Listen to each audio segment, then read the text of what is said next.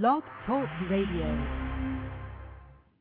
Tonight on Dr. Anonymous Show 167. That's right, 167 shows. Come on, show me some love there. My guest coming up will be a family physician and good friend of mine, Dr. Jay Lee. He is the health policy director at the Long Beach Memorial Family Medicine and received his master's in public health from Harvard University. We'll be talking about social media, family medicine, advocacy, a lot more. I'm excited about this. All that on the Dr. Anonymous Show starting right now.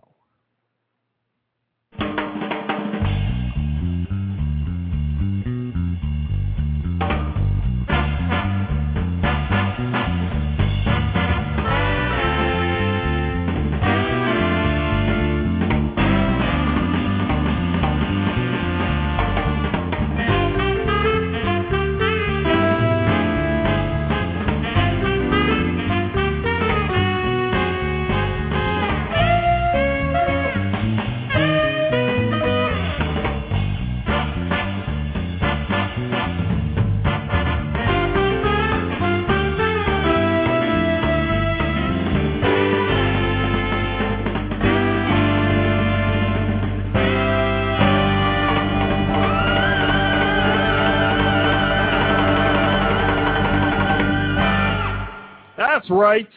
Welcome to the show that is passionate about medicine and social media. Since 2007, this is the Dr. Anonymous Show live on a Thursday night here on Blog Talk Radio. I'm, of course, your favorite physician host. My name is Mike Savella, but my friends, like all of you out there in Internet land, I see you out there. You can call me Dr. A, and you can always find me at dranonymous.com. That brings you the most current show schedule. And let me tell you, kids, coming up in June, we have an awesome show schedule. Go over to dranonymous.com and check that out. Also some blog posts and also some TV interviews, including one this very day today. I've been up since 4 o'clock this morning, so I'm kind of punchy, so I'm very excited about that. You can also go to dranonymous.net. It brings you to the Facebook fan page. Shout out to all 225 people who like the show or who are Facebook fans or however Facebook does that now. And also it can get you some exclusive behind-the-scenes video of me actually doing this show. Very exciting. You can also go to dranonymous.org. That brings you to the iTunes page of this show. You can download every show, get all you can handle of Dr. Anonymous, and leave a comment over there as well. I'd very much appreciate that. You can also listen in real time on your iPhone, BlackBerry, Palm Pre, Droid, whatever other mobile device you have. Just direct your mobile browser to blogtalkradio.com/Dr. Anonymous, and you can listen in real time on your mobile device. Today is Thursday, May 27, 2010. It is 9 p.m. Eastern Time, 6 p.m. Pacific, and it is still 79 degrees Fahrenheit here in beautiful northeastern Ohio. Our guest coming up is a friend who I've known kind of from a distance for a long time until recently. As I mentioned on my blog, I was at a meeting earlier this very month in Kansas City where a bunch of family docs got together to talk about family advocacy, Go Family Docs. And when I got there, I tried to figure out who was using social media, and I found the Twitter guy at Family Doc Wonk. That is our guest, Dr. Jay Lee. So I got to hook up with some Twitter Roonies out there in Kansas City. So glad he came on the show to be part of the social media fun. And as I've mentioned before on recent shows, I've really kind of felt of a calling to share the story of family medicine and family docs because I believe in my heart that family docs are the solution to the healthcare problem that is going on in this country right now. And one of my wild and crazy dreams, I know it's nuts, are to get more family docs into social media like blogs, podcasts, video, etc., a kind of a family medicine social network to tell the story of family medicine. Maybe our guests will have some thoughts on that coming up. But first, I'd like to thank Blog Talk Radio for featuring the show again on their front page again here this evening. And for those of you who are new to the show, welcome to the show. I have been a social media hobbyist since 2005. And if you're curious, yes, I am a family physician, a real physician here in full-time private practice, meaning I see patients 5 days a week in the hospital and in my office here in beautiful northeastern Ohio. And if you're listening live, you can see my shining face on the webcam here this evening. If you're new to the show, just go to the top of the chat room, click on the webcam icon, and you can see me do the show right before your eyes. And just to let you know, yes, there is the audio and video does not match up, but you'll get the idea. And before we go to the break here, a couple of things. I do want to give a big shout-out to the people in my chat room here. We have Kat. We have a guest. I encourage the guests or guests to register here at Blog Talk Radio, and you'll be able to chat along and make fun of me during the course of the show. And also J-Man, Jill of All Trades, MD, med student, 31. Welcome back. I know first show was last week, so welcome back. And also our good friend Ramona is in the show, is in the chat room here this evening.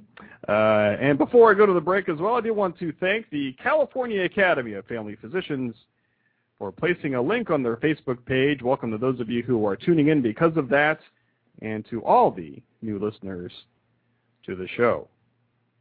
So I will take my break, and following the break will be the one and only Dr. Jay Lee. I'm excited about this. You're listening to the Dr. Anonymous Show, a member of the Family Medicine Education Consortium. You can get there by going to fmec.net, and also a member of the Better Health Network at getbetterhealth.com, and also a member of the ProMed Network, a podcast. You can get there by going to promednetwork.com, and we'll be right back.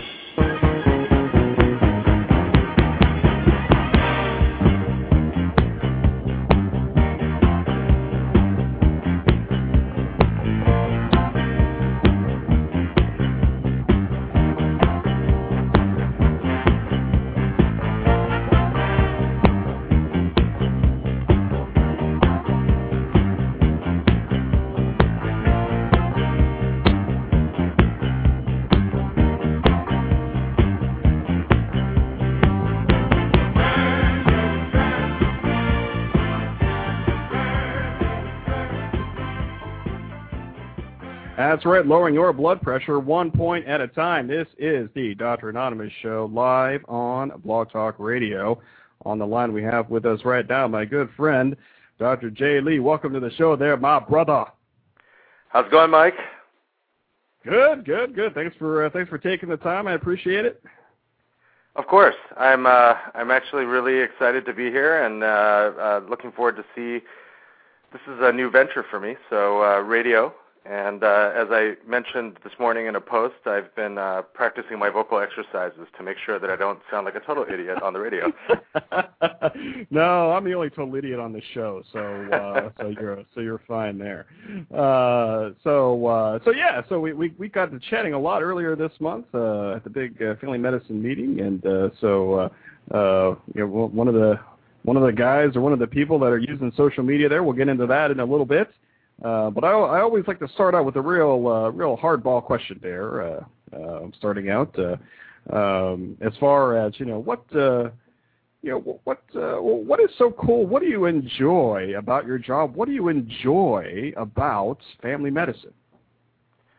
Well, what's not to love about being a family doctor?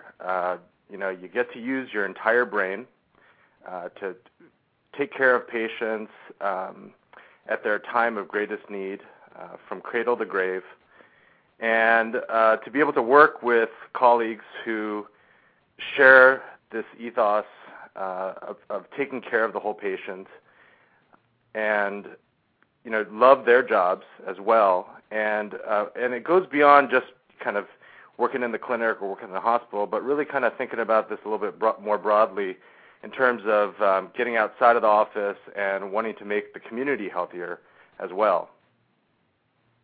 Great, cool. So take me back here a little bit as far as growing up, and tell us a little bit about how did you find yourself getting interested in medicine in general and applying to medical school kind of in the first place?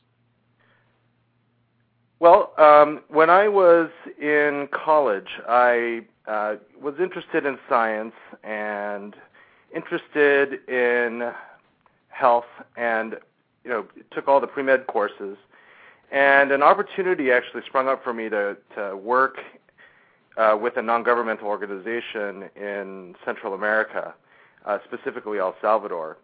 And so when this opportunity came across my email inbox, I kind of sat there and thought, well, I'm kind of young. I haven't had that much life experience, and I've always wanted to do some traveling and combine that with doing some good.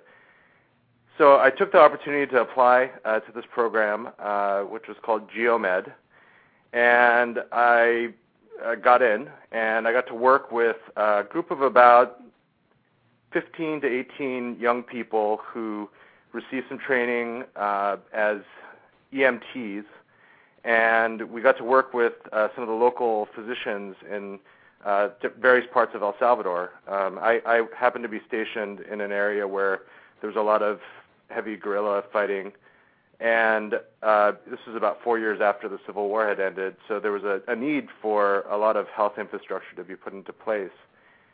And from there, really kind of saw how important public health and good primary care were to people and to communities, and came back to the States really charged up to do that, and fortunately got into med school, and the rest is sort of history. So when you were in med school, then did you want to do primary care from the start, or was it like third year like a lot of people, or kind of what drew you further towards family medicine as a residency?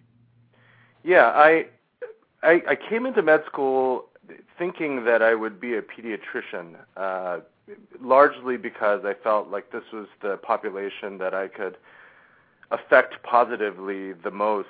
And as I started to go through the process, I started to layer in, well, maybe I don't want to spend my entire work life dealing with only children, and I do like adults. And so MedPed started to enter the picture, and my advisor at the time said, well, gee, you've got some great skills that are going to make you a good primary care physician. Have you thought about family medicine? And ironically enough, this person was a medicine pediatrics dual-boarded specialist. And I said, oh, family medicine, and really actually started to think about it at that point, and then realized that family docs, in addition to taking care of pediatrics and medicine patients, we do a lot of office procedures. We do follow patients to the hospital, and there really is kind of a aspect of taking care of not only the whole person but also entire families, and that really appealed to me. And it just gained momentum. And ironically enough, on my surgery rotation, I decided, you know what, I'm going to apply to family medicine. Wow. And then, so when I see kind of like your Facebook page here, so you went to med school in California, but you did your master's in public health at Harvard. How did that happen? That's a good question.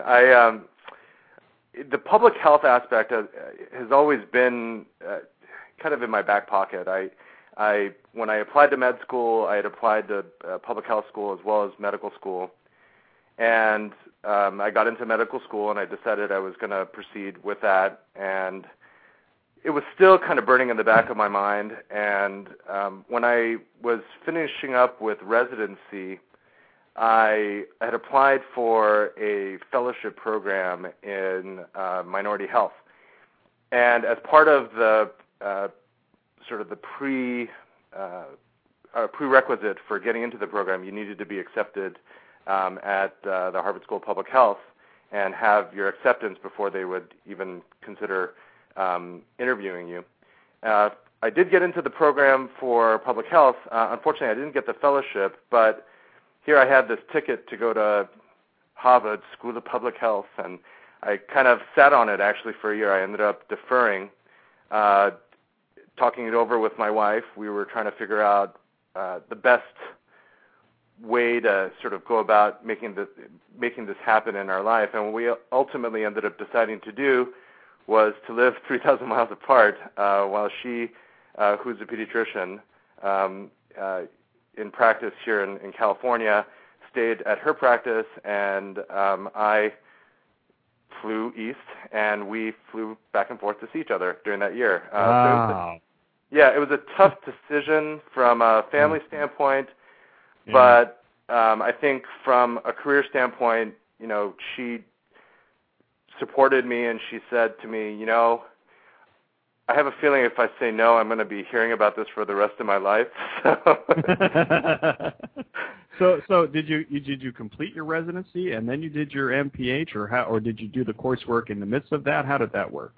Yeah, so what I did was I applied to the program in my third year of residency, and if I had gone straight, I would have basically finished residency and moved east. What we decided to do instead was to defer for a year, and during that year I worked at a community health center where I got to work on some public health projects, which was great, and then decided to make the move the following year. So it was about a year out from residency that I began my public health training.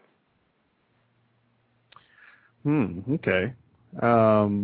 And then, so what kind of is that? So is that a lot of? I presume a lot of classroom work and that type of thing for that year. Then. That is correct. It's basically for physicians or medical students, anyone who's working towards or has an advanced degree. It was a one-year program, so basically 2 years worth of master's work was condensed down into one. And it was quite busy, partly because I was also moonlighting at an urgent care at a community health center and flying back to see my wife because I love her. Oh, nice. So then, so how did you end up in the position that you are now at in the residency program there? Yeah, so my concentration at Harvard was in healthcare management and policy. And basically the coursework that I did was to sort of fill the void that I felt, the knowledge void that I felt in my training with regards to understanding how the health system affects our ability to take care of patients on the ground. And when I was looking for a job, I wanted to continue being a clinical doctor, being able to take care of patients. And one of the things that I feel is really important is that people who are in training, like residents and like medical students, really need to be exposed to these health policy ideas at an early point in their career, because basically what ends up happening is people leave training without some of that training, and they kind of get punched in the face. They realize, gee, this is a really difficult system to work with, and I don't really know how to navigate it as a physician. And so what I'm trying to do is trying to bring that sort of upstream world of policymaking very much downstream to the resident level, so that at least they're aware of the concepts that are out there, so that they're not totally run over when they leave residency and enter the real world. So how do you interact with your program now, with this title of director? You work with the residents, you do research papers, or how? Let me ask it this way: like, how much of your time is broken up as far as clinical work, as far as seeing patients, and as far as administrative work? Yeah, so it's about 50-50. I mean, I'm seeing patients in the office. I have 3 days a week that I see patients, and then there's some time that I devote to precepting the resident clinic. And then with the remainder of my time, there are administrative things like, evaluations and whatnot.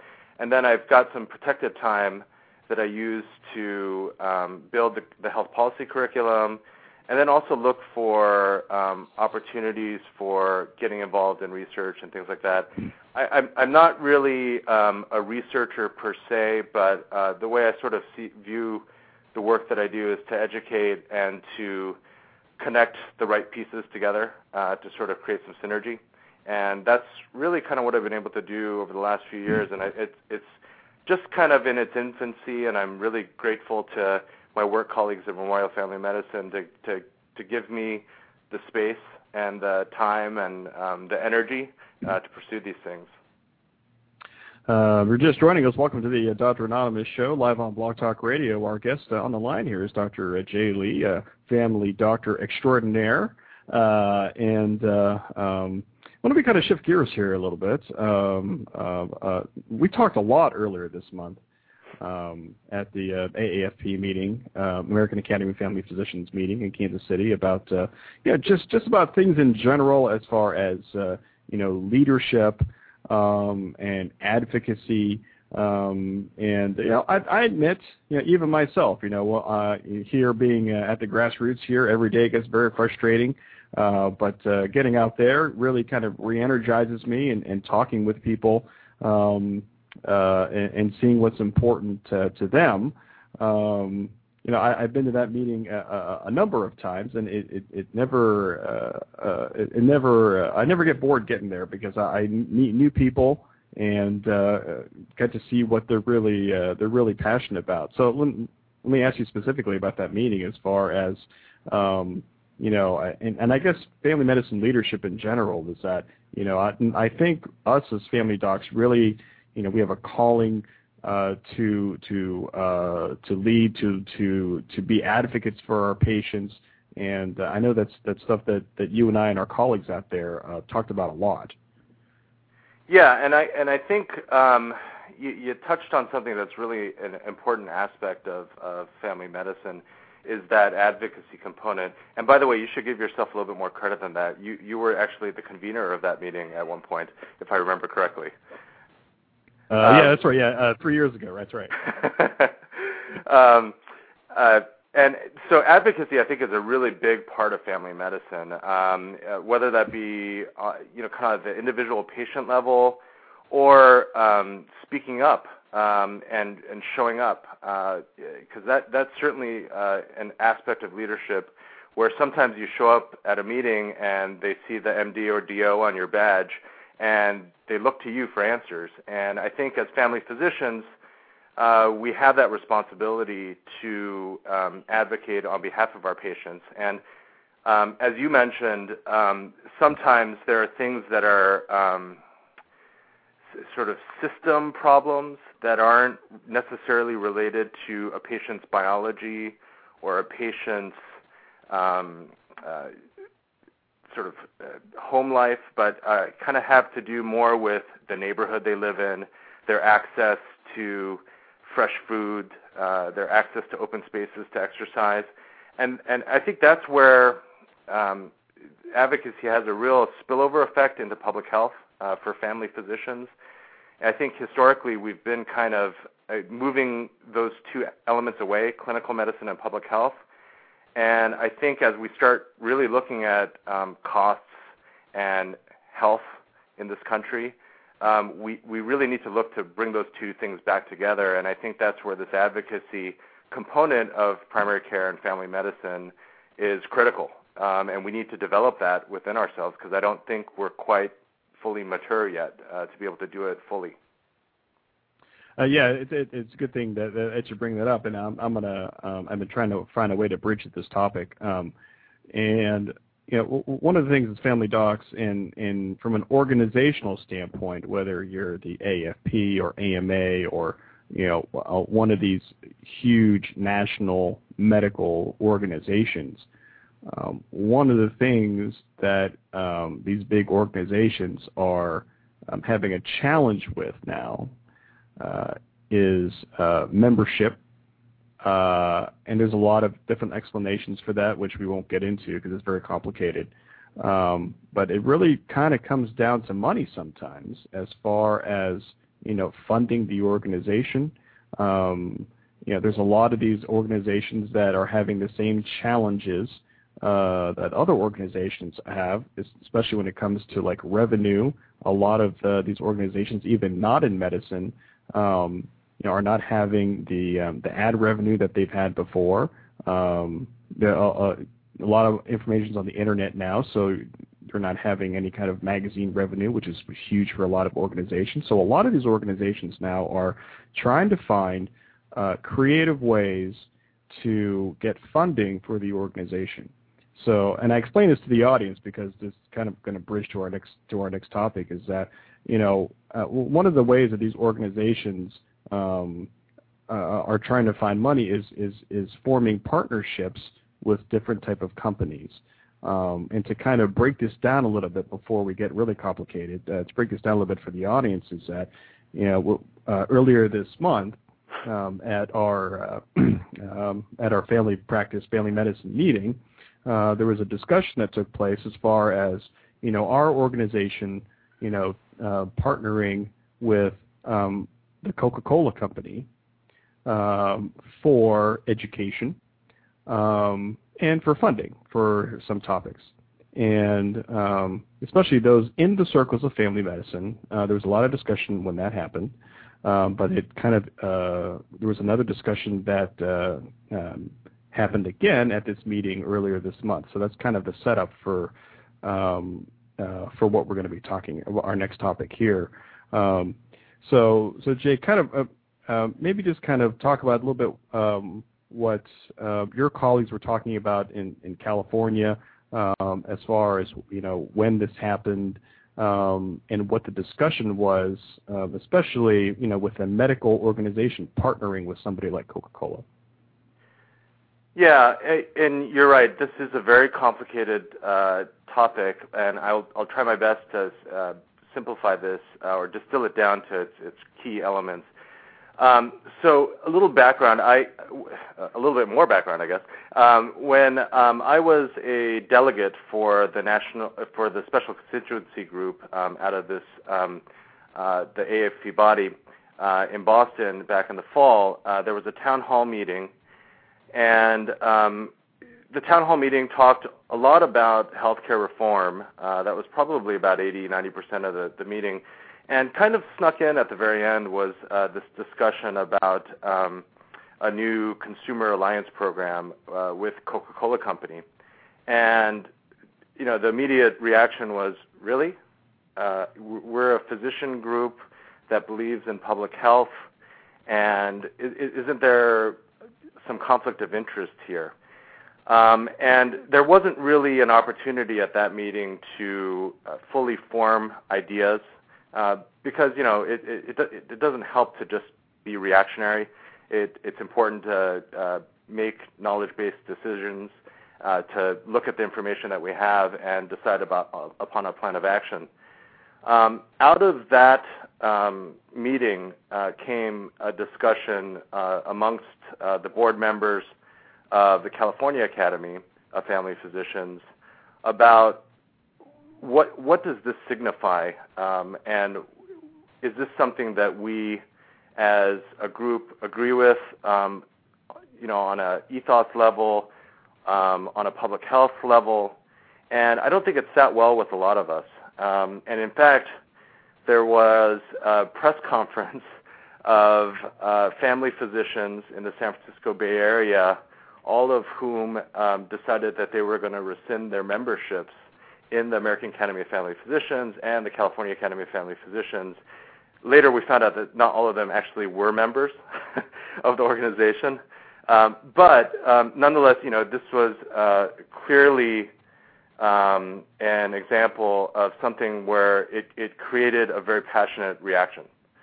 And so when we started to think about, well, how do we best approach this from a policy and democratic way, we started to formulate ideas around resolution. And the process of doing this is a resolution gets written that has various whereas clauses that set up the story, and then you have resolve clauses that asks the organization to do certain things on behalf of the membership. And so there were two resolve clauses in California's initial draft, and one was to rescind the contract with Coca-Cola Company, which may or may not be possible at this late game since it was a one-year contract. But nonetheless, we wanted that to be out in public, that's the way that we felt, and that's the way that we thought. And then the other one was a little bit more difficult to put into words, and I think we're still in the process of figuring out how best to frame this so that it is agreeable to people, and that is that the Academy should think very carefully about the message that it sends when it partners with companies like the Coca-Cola Company, and not to say that Coke itself is bad, but we know from a public health standpoint that sugary beverages certainly are a root cause of obesity, and a lot of that has to do with personal behavior as well. But the fact that those are available and relatively cheap certainly have led to the obesity epidemic in our country. And it just runs counter to some of the things that we've been doing on an advocacy level in the state, like getting sodas out of schools, improving nutrition labeling in the state of California, and other efforts that have been made either locally or on a statewide level to fight the obesity epidemic. Okay. And and a lot of that discussion was at this meeting, and you and I talked about it. We were kind of in the back of the room, and we just kind of encapsulated what was probably, I would guess, I don't know, maybe 20 or 30 minutes of a discussion going back and forth. And just to let people know, it was very civil, and there was a lot of good points brought out, and it wasn't like kind of a big shouting match or anything like that. But I guess it brings up kind of a bigger picture as far as, well, a lot of people said, well, I mean, it's, it used to be, these type of meetings, or especially medical organizations, would get money from pharmaceutical companies. And they said, well, that's not really there anymore for one reason or another. So these type of organizations have to find other types of ways to find funding. Why not an American-based company like this? And just to kind of, some of the discussion that was brought up there was even by the AFP board president herself, and she outlined some things, as far as what specifically that they contracted with Coca-Cola as far as the information that would get out, that AFP would have total control of that information. But I think the discussion was like, well, it's the appearance of partnership with a company like Coca-Cola, especially when it comes to public health. So I don't know. We probably confused the audience, but it is an interesting discussion as far as, from the public health standpoint, being advocates for our patients when it comes to an issue like this. Yeah, and I agree with you. The thing that struck me, unlike the town hall meetings in over last summer, it was a very civil discussion, and these were a group of people that I think, the difficult part is when you're passionate about something, it's how do you put it down on paper that it makes sense to other people so that they understand what your passions are, and that it's not too general. And I think that was part of the difficulty with the dialogue as well, is that I think it's difficult to make ground rules for an organization about whom they can and whom they can't partner with if we don't have all the information in front of us. And so I think the thing that I was really encouraged about was that there was a very, very democratic process. There was a lot of great dialogue. People from many different states spoke up on both sides. And I think it's going to be very interesting as it goes forward on the national level to see how this discussion continues. So from what I understand, what you and I think the California Academy is going to be asking for in the future, and you can correct me if I'm wrong, is kind of a more transparent type process as far as we're considering this or we're considering that, or a better kind of communication, two-way maybe dialogue when it comes to consideration for partnership with other type of companies. Do I have that right? Yeah, I think transparency is a really important element to this. As I mentioned, I think those of us who were at the meeting in Boston in October sort of were shocked that this kind of came out. At least our impression was that it came out of nowhere, and we didn't really have, I guess, a means to respond to it other than just get up to the microphone and say how you feel, and there wasn't really a lot of time to think about it. And I think now that we've had a little bit more time to think about it, I think we want to engage the national leadership in this kind of dialogue so that future decisions are not going to have the sort of negative impact on membership and the negative impact on the advocacy things that we're doing on a state or a national level.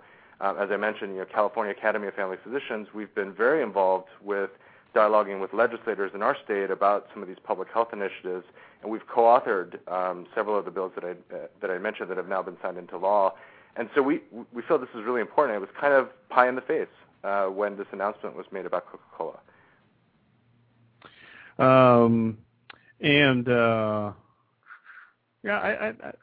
I think we did a decent job. One of the reasons I brought Jay on is to kind of explain this, to try to explain this to people outside of our organization, just to give people, especially patients, just a kind of a look of some of the interesting discussions that come along from an organizational standpoint.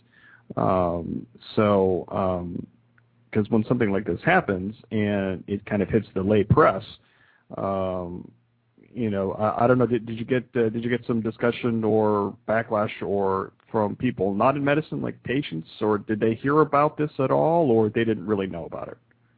Well, there were, from the social media aspect, I certainly saw people posting things from various blogs, health-related blogs, that were shocked, actually, that the Academy had partnered with a company like Coca-Cola, and and kind of making the exact same arguments that I've made, which are the public health argument, as well as the sort of the conflict of interest argument. And I don't think it got really picked up to a white hot degree on the national press, but certainly I think in the blogosphere, I saw more than a handful of blog posts regarding this. Yeah, I did see a lot of Twittering at the time that happened, and I think what added to the news overload at that time is, just to let the audience know, was that a lot of this was happening during the healthcare reform debate, and I think a lot of that was drowning out a lot of the health type of news, and to let people know that the healthcare reform issue, in addition to this partnership issue with Coca-Cola, it really got the National Academy kind of in a tailspin, I think, as far as from a press standpoint and from a frustration standpoint from the members. Would you say that's accurate? Yeah, and I would say if the partnership were with a company like Kashi, I don't know that there would have been the same sort of negative outroar that there was from membership as well as some members of the press. Okay. So I think we've beaten this to death here. So why don't we? We'll take a little bit of a break here, and we'll talk about fun stuff after the break. We'll talk about social media, and we'll get back more into advocacy, especially for patients, because I really believe that family physicians are the solution to help with healthcare delivery in this country. We'll be right back. You're listening to the Dr. Anonymous Show live on Blog Talk Radio. Don't go anywhere.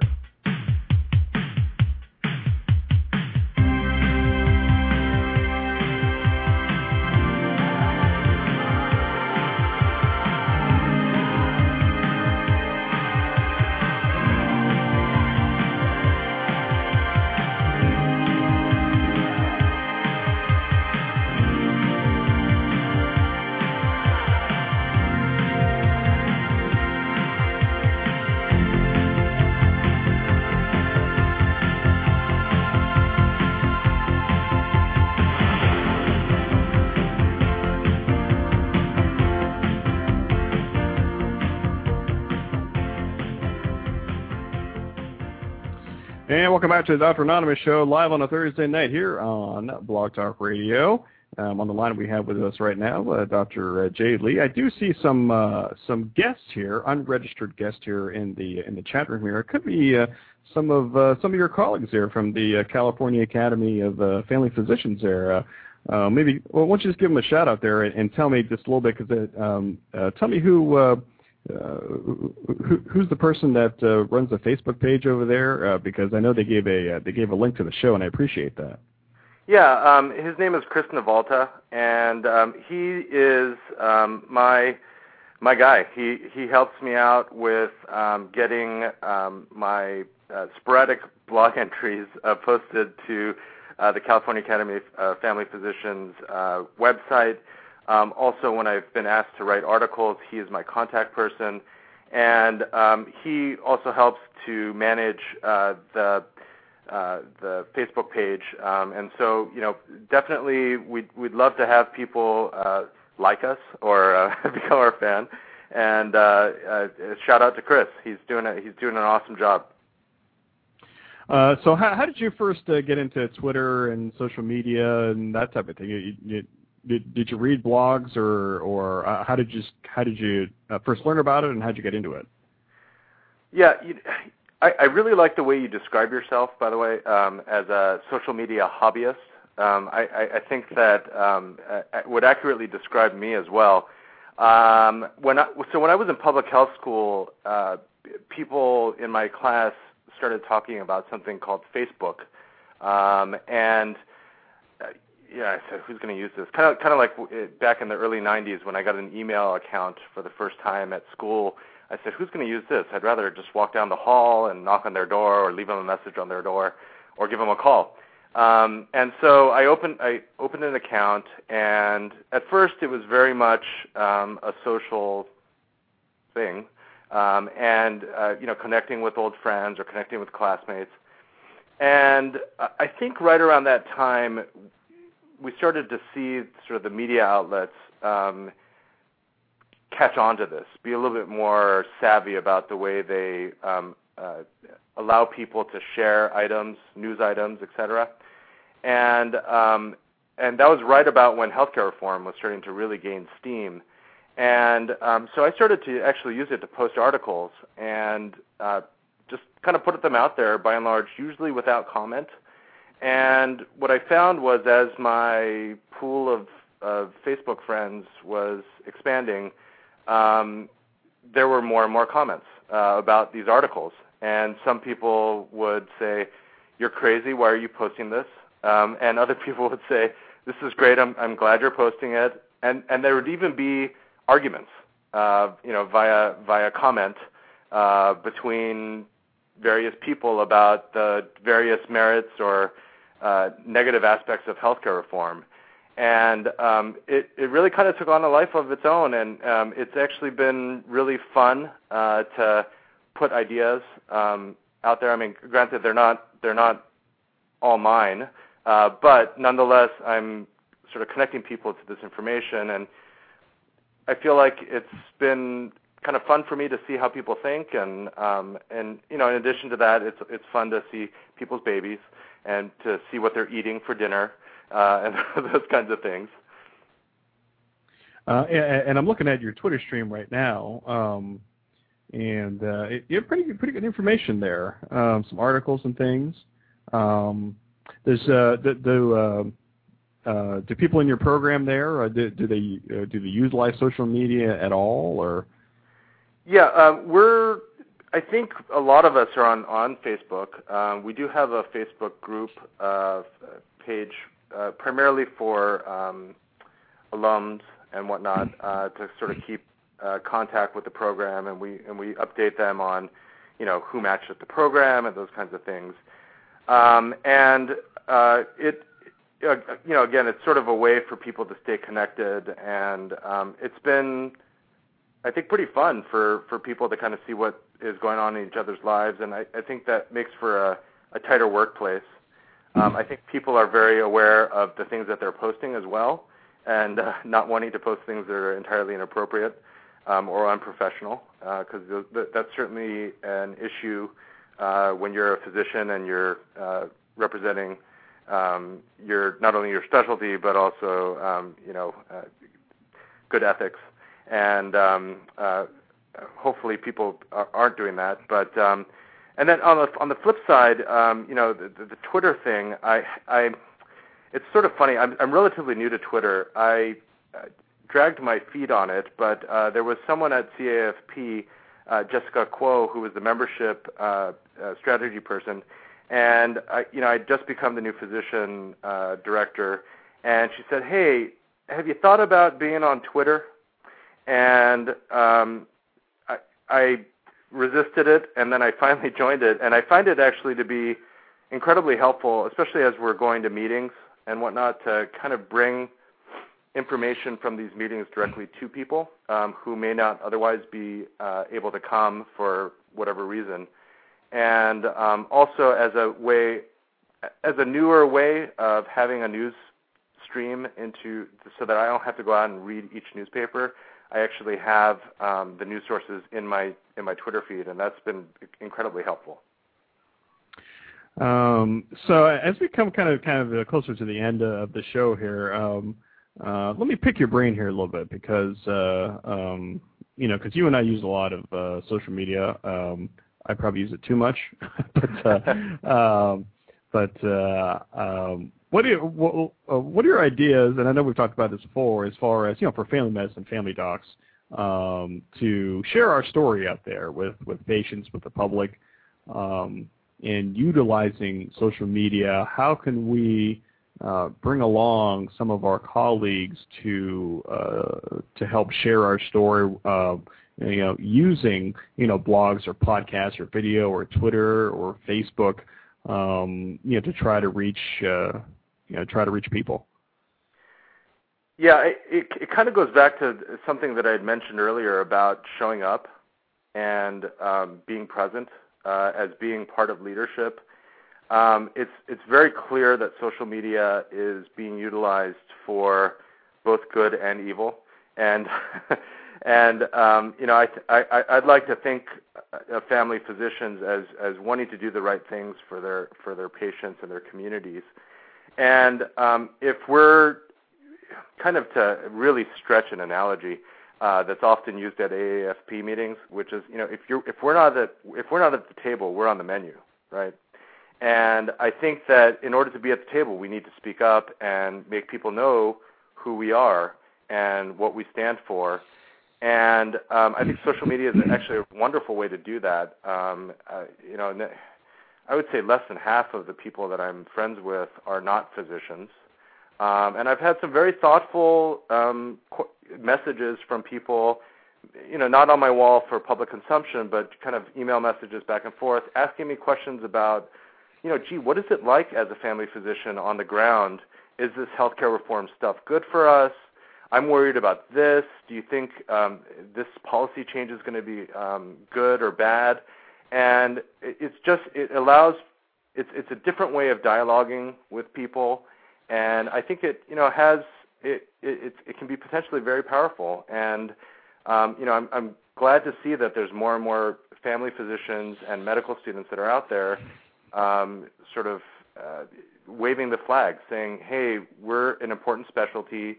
We're the core of really what people want out of the American healthcare system. I mean, I couldn't agree with you more, and I think that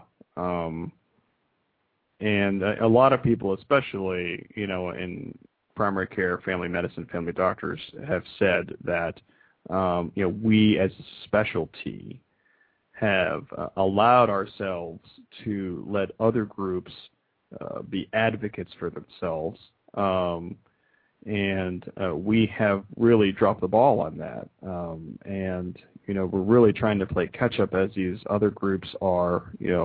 Some of them are very politically savvy when it comes to the halls of Congress and state legislatures and things, in trying to get certain legislation passed, whether it would be for increased pay or increased services or increased scope of practice, and primary care, especially family medicine, have not really done a great job with that, and we're really kind of falling behind. And as I go to these meetings, I hear a lot of frustrated people out there, and when I come home with a lot of apathetic people, there are very frustrated people at home too, who and I know you've experienced that don't want to do anything. They are willing to complain, but they're not willing to do anything, and it's very difficult to try to get people to be empowered, to try to take control of their job, their specialty. So I'm just trying to find creative ways of doing that, and I'm seeing that social media can help with that to some point, but I know that social media is only part of the bigger picture. Yeah, and I think that that's very true, because I think I forgot who it was, but someone recently posted that there was a Facebook group against human atrocities, and they had like 300 members, and someone's comment was, "Well, good job. The three of you are really going to reverse human atrocities." And maybe you feel good by joining the group, but really ultimately the responsibility falls upon you to do something with that feeling, and not just be like that character on oh God, I'm blanking on the movie now. In any event, the important thing is to be engaged in what it is that you care about, and whether that be things that you do at home, or kind of like what we do in the clinic. We spend a lot of time talking about some of the system issues, and one of the things that we do is we ask patients, "Are you registered to vote?" A really, really simple thing that can be done and that can be asked. You ask about the mammogram or whether they've had vaccines, and then you say, "Are you registered to vote?" And they say, "Well, why is that important?" And I said, "Well, you've been complaining to me about the fact that there's too much violence in your community to be able to go out and walk.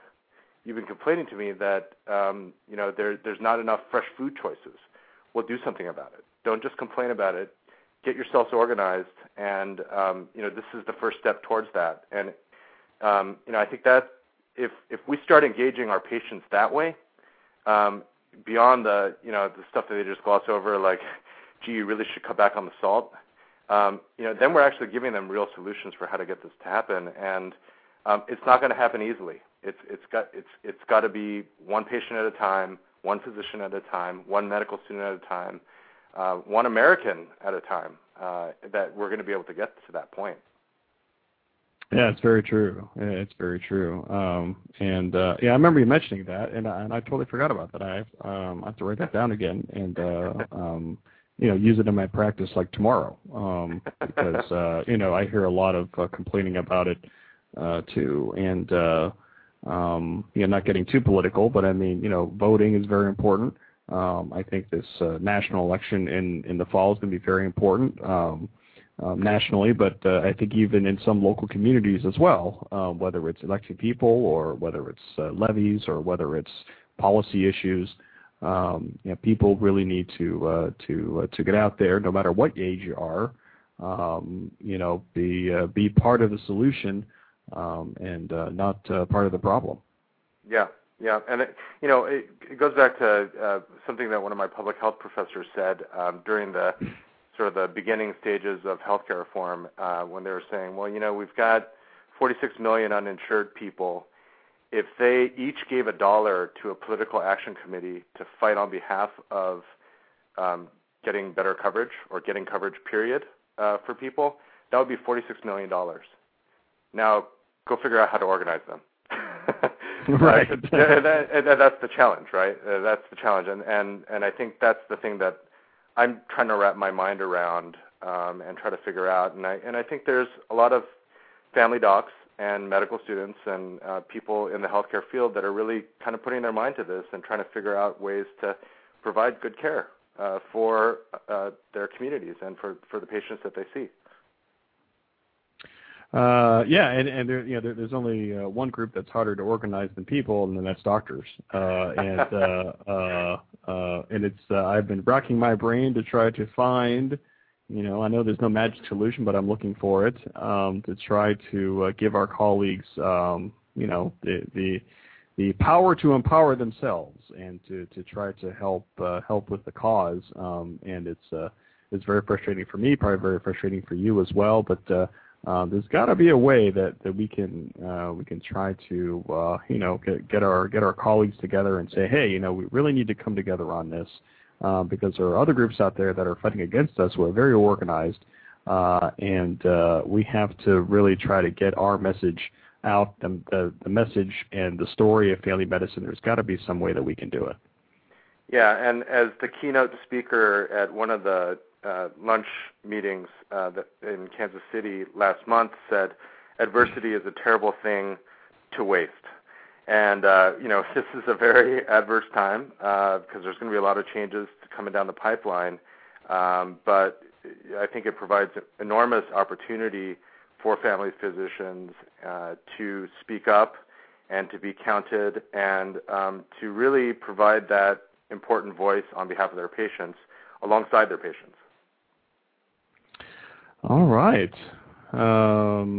So I think we're coming down to our closing moments here of the show. So I can't think of anything else. Do you have anything I forgot? And any closing thoughts for us here this evening, Dr. Jay Lee, my brother?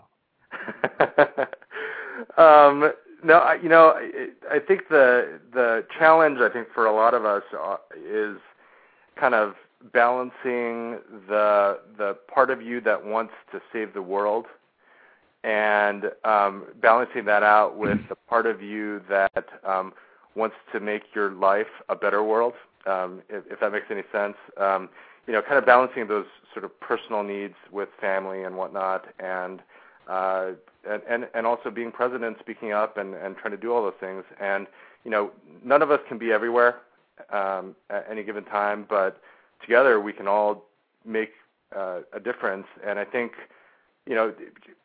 this social media is certainly a way for us to be able to connect ideas and people together, and then even silly things like these flash dances where people just get together and they'll just all of a sudden dance on campus or whatever.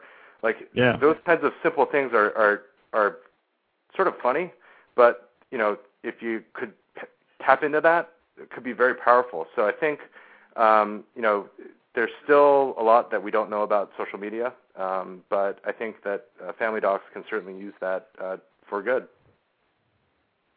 Great.